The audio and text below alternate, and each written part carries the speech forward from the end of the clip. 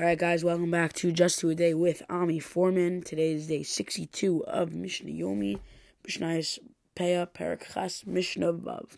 Alright, so we're continuing from the last Mishnah regarding the minimum amounts that you can give to an ani. So Midazo, Amur B'Kohanim V'Levim O Yisraelim. This midah of giving a minimum amount is still true whether you're giving to a Kohen that's an ani, a Levi that's an ani, or Yisrael that's an ani. So why would you think otherwise?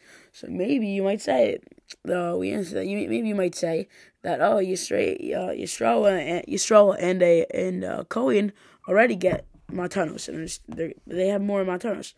So we say even if they have these matanos, you still give, and that's the even if, and the same applies for anything else, if you have a different source of income, and you're still on it, then you can still take. Okay, so hayamatzil. If you want to save your meiser, so what does that mean? What do you just keep it? No, it's that you want to save it for someone else. So maybe your brother's coming in, he's an ani, so you want to give it to him. So no tel machsa, you take off half to save.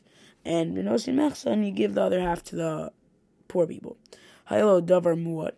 But if this farmer had two like he thought he had enough, he split in half, and then he realized he didn't have enough. So noticing the fneim mechal kin beinam. Instead, what he does, he takes all the meiser, and then divides it equally among everyone. So they all have what they have. Like if he figures out that if you split it half and half, they wouldn't have. Not everyone would have minimum. He would just he would put it before them and divide them equally. Okay, Mishnah Zayin. In Pochsin Lani Haver Mimakom Makom Mekikar Befundion Me'arbas in Besela. So you don't give an ani that's going from place to place. So what does that mean? So we explain it's like when someone comes to a town to collect tzedakah, and then he's gonna go back. You can't give him like less than mikikar befundak me'arbas in besela, like a bread that costs a pundion, and but me'arbas in besela. It has to be at a time where that thing would sell for 4 sellas. Okay, so yeah, you can't give this guy less than that. But okay. So lun, nostin lo parnasas at lina. If he's staying overnight, if someone's staying overnight, you have to give him what he needs for night, like for the night, like a place to sleep, a bed, maybe some sheets, some food, stuff like that. Shavas, if he's staying there for Shabbos, nostin lo mazon shlosh suudus. You give him a meal for three meals.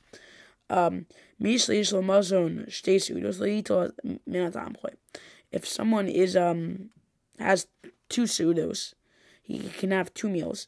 He can't take from the tamchoy. Tamchoy was a charity given every single day. It was for people that didn't have food for that day. So it showed the difference between nowadays and then. Nowadays we have like this problem with people eat too much, then they didn't have enough for 2 meals. So someone didn't have for 2 meals. 2 meals he can't take from the time coin. Mezon arba asrei sudos. If he has 14 meals, lo yitom in a kupa. Can't take from the kupa. The kupa was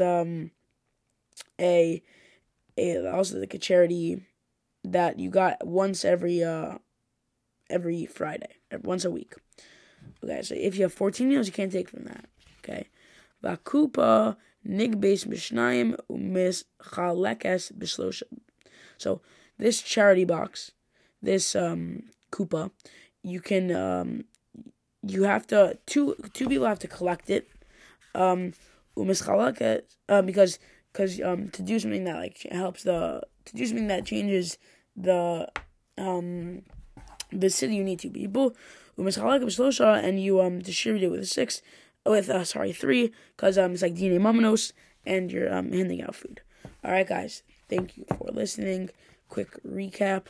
Mishnah Vav talked about if it applies to Kohanim, Leviim, Yisraelim, and Mishnah Zayin talked about if you're going from place to place, if you're staying at overnight if you're staying for Shabbos, and what and how the kuppah is divided. Thank you for listening, and I'll see you tomorrow.